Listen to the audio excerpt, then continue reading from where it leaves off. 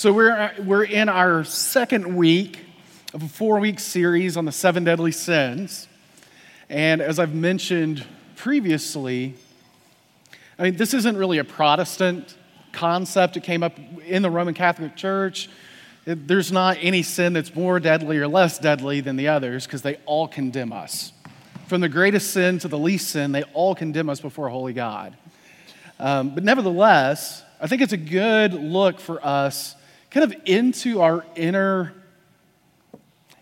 self. I mentioned to my wife this week, when I thought of this series, I thought, this would be fun to do. It is awful. It is absolutely awful because I see myself in each of these sins. And you get, 30 minutes a week in it, and I get however long I spend preparing in the week in it.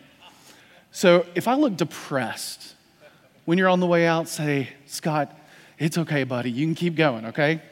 So this week, we're looking at the sins gluttony and sloth. And the passage is from Matthew 25, Jesus teaching a crowd. If you would, please stand as God's word is read in our presence. Watch therefore, for you know neither the day nor the hour, for it will be like a man going on a journey who called his servants and entrusted to them his property. To one he gave 5 talents, to another 2, to another 1, to each according to his ability. Then he went away. He who had received the 5 talents went at once and traded with them, and he made 5 talents more. So also he who had the 2 talents made 2 talents more. But he who had received 1 talent went and dug in the ground and hid his master's money. Now after a long time, the master of those servants came and settled accounts with them. And he who had received the 5 talents came forward, bringing 5 talents more, saying, Master, you delivered to me 5 talents. Here, I have made 5 talents more. And his master said to him, Well done, good and faithful servant. You have been faithful over a little. I will set you over much. Enter into the joy of your master. And he also, who had the 2 talents, came forward saying, Master, you delivered to me 2 talents. Here, I have made 2 talents more. His master said to him, Well done, good and faithful servant. You have been faithful over a little. I will set you over much. Enter into the joy of your master. He also, who had received the 1 talent, came forward saying, Master, I knew you to be a hard man, reaping where you did not sow and gathering where you scattered no seed. So I was afraid. And I went and hid your talent in the ground. Here you have what is yours. But his master answered him, You wicked and slothful servant. You knew that I reap where I have not sown and gather where I scattered no seed. Then you ought to have invested my money with the bankers, and at my coming I should have received what was my own with interest. So take the talent from him and give it to him who has the 10 talents. For to everyone who has will more be given, and he will have an abundance. But from the one who has not, even what he has will be taken away. And cast the worthless servant into the outer darkness. In that place there will be weeping and gnashing of teeth. This is the word of the Lord. Thanks be to God. You may be seated. Last week we looked at greed and envy. This week we look at sloth and gluttony. And as I thought about these 2 particular sins, I could not imagine a more all-encompassing picture than what we have at home. This is our guinea pig. Do you know what a guinea pig's life is like? You can't really make a documentary out of it because it's this. They eat and they sleep. And that's about it. Our guinea pig, while very cuddly and adorable, you can see there she's afraid. I'm not going to eat her. But what she's most excited about in all of her life is food. If you give her hay, animals will eat. She gets excited about it. And you know how much hay she eats? All of it. Whatever's in her cage. Can give her more lettuce than a human could possibly digest in a week, and she eats it in one serving. She is the animal that encompasses gluttony. More, but also sloth. Because when she's not eating, you know what she's doing? Nothing. She's just sitting there. And so as we look at these two sins, gluttony and sloth, what I want us to do, and I want us to do this every week, I don't want us to come away from this with you having the idea of, I'm saying, stop being gluttonous. Stop being slothful. I want the gospel to enter into your life. And I want us to come away with these three questions about each of these sins, okay? The first is, how and why does this sin work in us? Where does it get its grip? How and why does it work in us? Secondly, what does the sin produce? What does it produce in us? And third, how does the gospel address this sin? So the first sin we're going to look at this morning is gluttony. Gluttony from the Greek word phagos, which means a voracious man, a glutton, inordinate, insatiable desire. Really, when you look at what all of the scholars say, is that it's this impulsive overindulgence. This impulsive overindulgence. So how does it work in us? How does it get a grip in us? Because we all get this, and we're going to talk about some examples soon. We all feel this way, I'd say particularly at Thanksgiving. I think this is our most gluttonous day, that and the Super Bowl, right? When you're so full, you can barely roll off your chair into the living room and stay there, okay? But how does it work in us, let's say on a daily basis? And then what does it look like? You see, behind gluttony, I believe, is this feeling of emptiness that we have to fill. And gluttony is the knee-jerk response to that. Food is the most common example for us, right? When we think about a glutton, we think about someone who just eats and eats and eats, impulsively overindulgent. But we feel empty more than just in our bellies, right?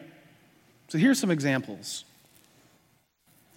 Binge watching Netflix or Amazon Prime or whatever service you use.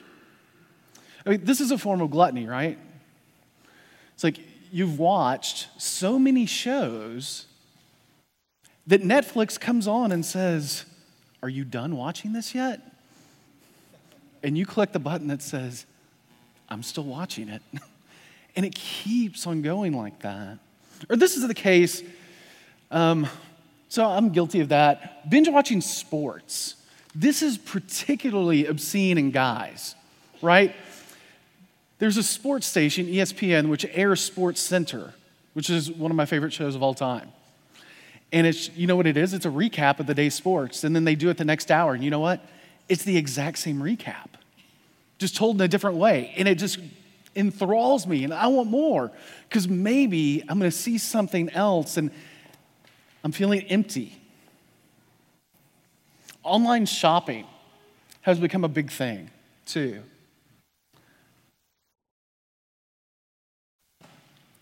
You know, it used to be shopaholics would kind of go from store to store. And like you would come with your big bags home. And now instead of that, a lot of it's online. And we We realize we've done this when there's so many Amazon boxes at our front door that we have to take 2 or 3 trips to get them in. Friends, that's a form of gluttony. And here's another one. For those of you who are social media aficionados, where do we see gluttony in this? How many times do you check how many likes you've gotten on your post? 3 or 4 is not enough. I have to go back. I'm at 20. This person's got more than me. I'm at 56. There's an emptiness inside of us that we got to fill with something. And we try. We can try with food, and we can talk about gluttony in terms of food, but friends, that's too simple. Because that excuses us from lots of other things. Deuteronomy 21, the passage that I read earlier, it links stubborn and rebellious with glutton and drunkard. You can turn there if you'd like. I'll read it. If a man has a stubborn and rebellious son who will not obey the voice of his father or the voice of his mother, okay, what happens to this? The son, they take him to the elders and they say, our son is stubborn and rebellious. He will not obey our voice. He is a glutton and a drunkard. Now, did you notice that? The command says, if you have a stubborn and rebellious son who will not obey, take them to the elders, and then it's tacked on with the assumption that this person is also a glutton and a drunkard. I think what this shows us, that part of our problem in gluttony is continued rebellion. It's continued rebellion masked by all sorts of stuff. Because all these things that I talked about, like Netflix, there's nothing wrong with Netflix or sports or food or inherently about social media or online shopping or any of that. That's the thing about gluttony. It takes something, and because you're impulsively overindulgent, it turns it into something bad. And what the passage in Deuteronomy 21 is really hitting at, it's not merely just impulsively overindulgent, it's that it's persistent. Persistent. I suspect that if you find gluttony in one area of your life, you're going to find it in a lot of different areas, right? It's not just in one area.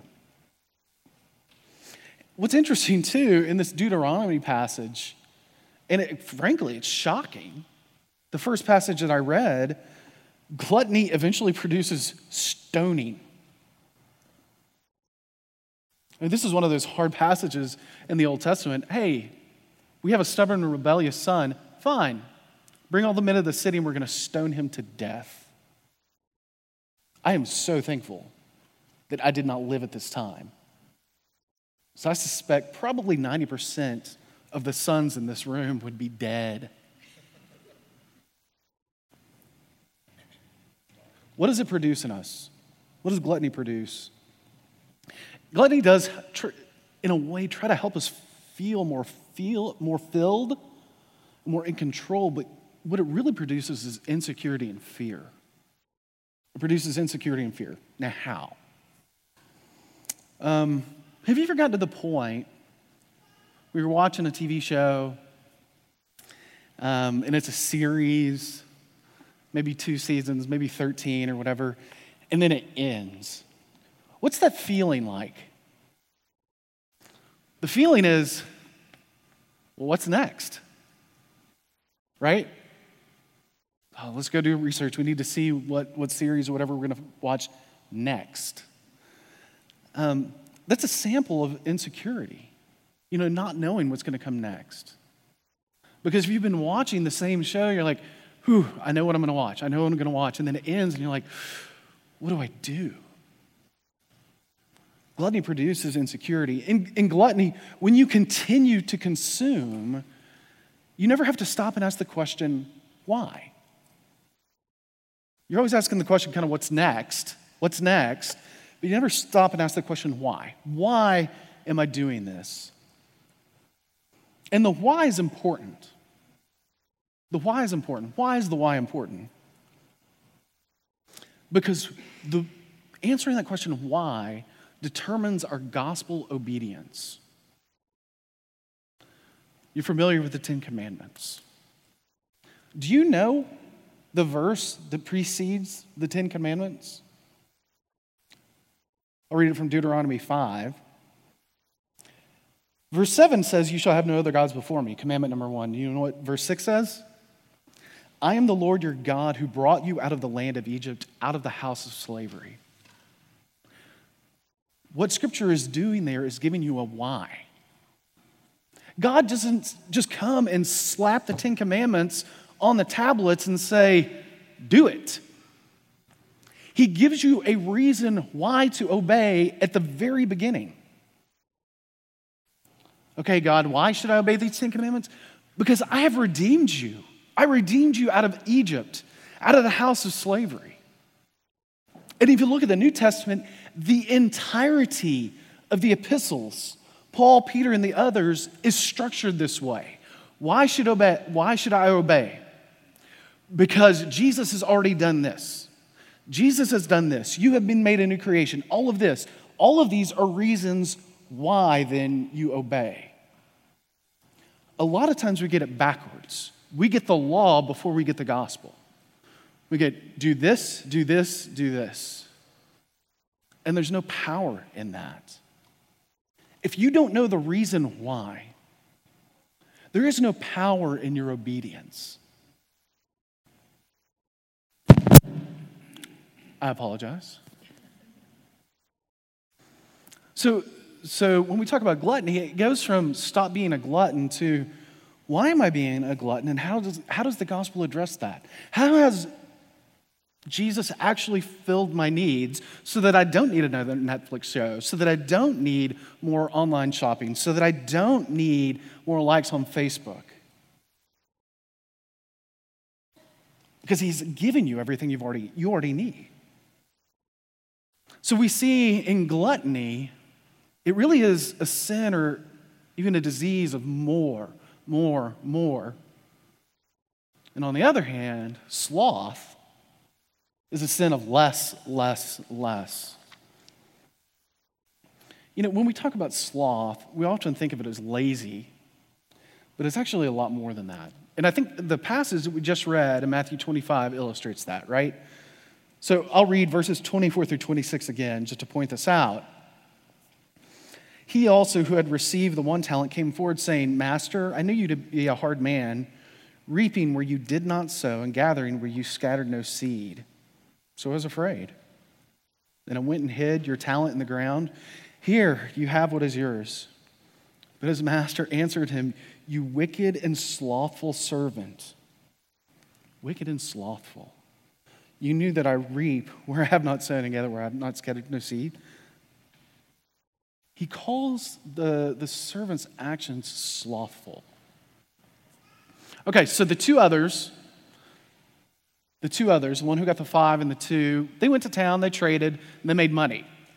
And they made double. So like anyone looking at this investment portfolio says, this is great. I want these guys to invest my money. But the one, he gets 1 talent. What does he do? In some way it's lazy, in other ways it's not. He takes a talent. I don't know how big these things are.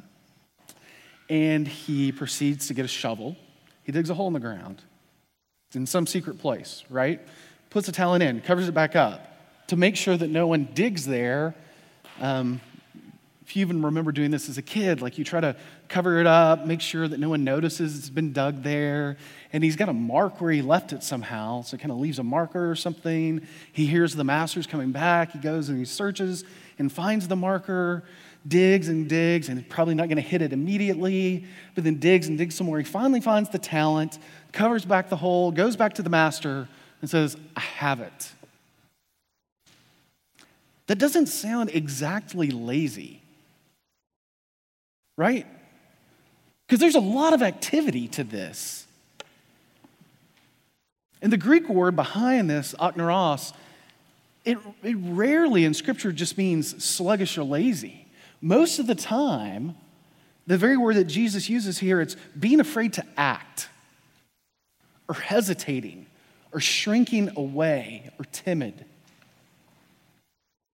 We can see that in ourselves.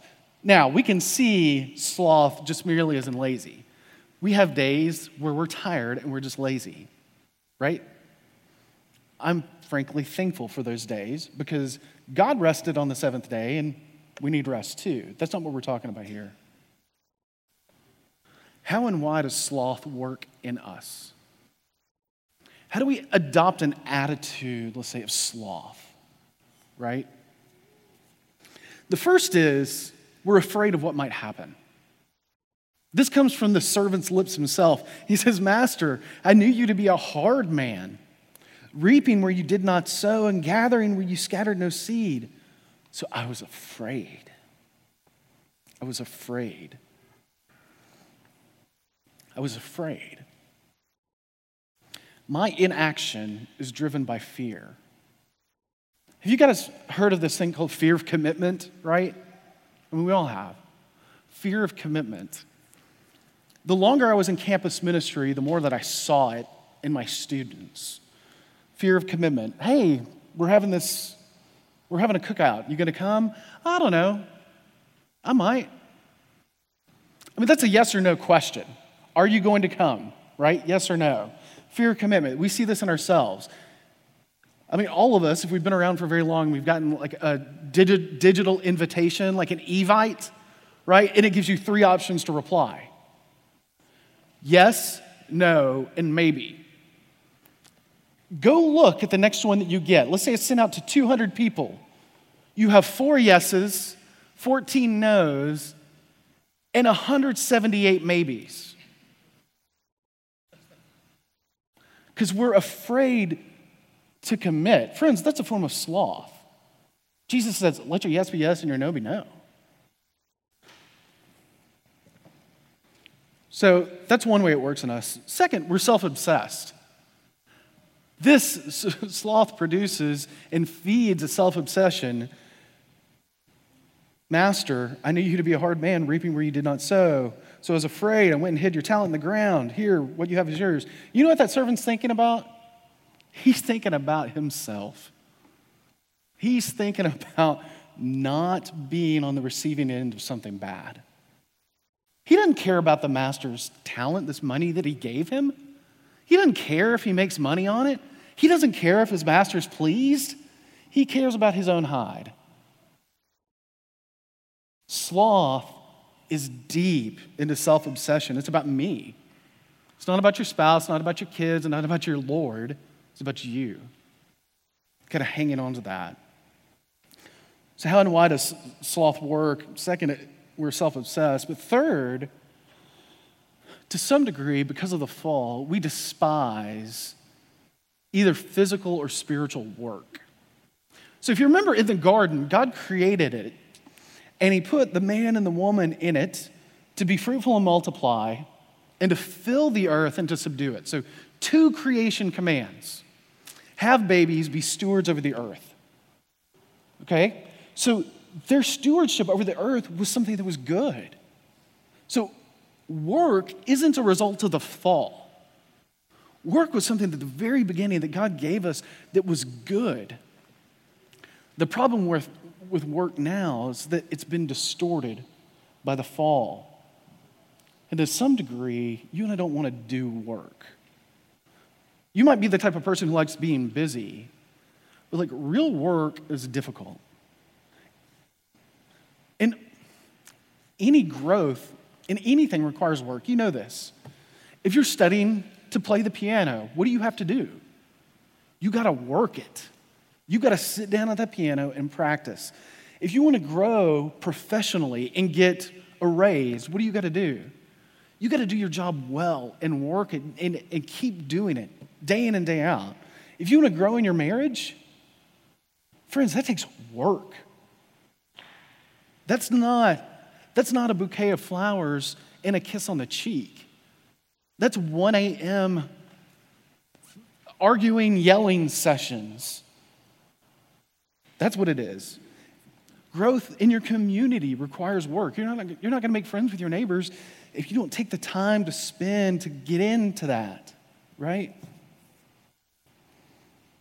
So sloth finds its way to work in us in a lot of different ways, you see. So what does it produce in us? What does this attitude of sloth produce? Really and truly, you see it in the servant. It produces, on one hand, inaction, and on the other hand, a lack of concern for others. Inaction and a lack of concern for others. And friends, it's really easy to stay in that spot, isn't it? You're not thinking about other people's problems. You're thinking about your own problems, your own needs. And what it causes you to do is nothing. You just stay in it. So that's gluttony and sloth. Now, let's ask the question.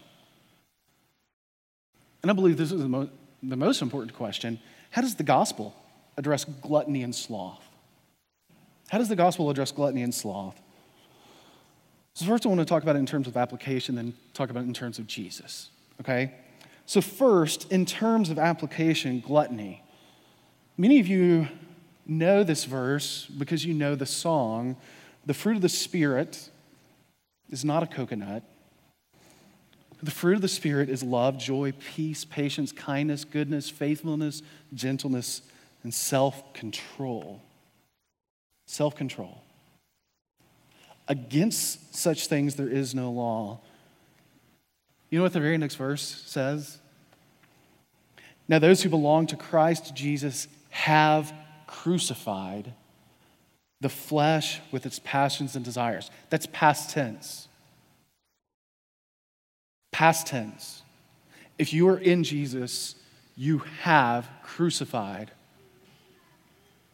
the passions and the desires associated with the flesh, which includes gluttony. You do have self-control because your old self has been crucified. Now, second was sloth. 2 Timothy 1, 6 and 7 says this, "For this reason I remind you to kindle afresh the gift of God which is in you through the laying on of my hands. For God has not given us a spirit of timidity, but of power and love and discipline." It's not that God is waiting to give us a spirit of power, love, and discipline. It says God has given us not a spirit of power, but not one of timidity, but one of power and love and discipline. Friends, these are ours in Jesus. We just don't grasp onto them in the moment. They are yours. And then, what's our hope in this? What's our hope? Our hope is that Jesus wasn't impulsive or overindulgent. Jesus wasn't a glutton. He was accused of being a glutton, but he wasn't. He wasn't impulsive or overindulgent. He came to accomplish the Father's will. No more or no less. And he did it with prudence and with foresight. His mind was on the prize. So Jesus wasn't about more. He was about this. I will do exactly what my Father wants. No more, no less. And Jesus wasn't a sloth either. He didn't shrink back from the task that was given to him, and he wasn't afraid to put it into action. He went to the cross, even though at Gethsemane, he begged for the cup to pass from him. He wasn't about less. He was about this. Whatever my Father wants, no matter how hard, no matter how scary, I will do exactly that. Friends, you and I fall short. And I suspect that as we continue for the next couple of weeks, you will see yourself in every one of these sins. But we have a Savior who has overcome, who showed himself to be the virtue to our sin, and who's done it for us. Let's pray. Father, we thank you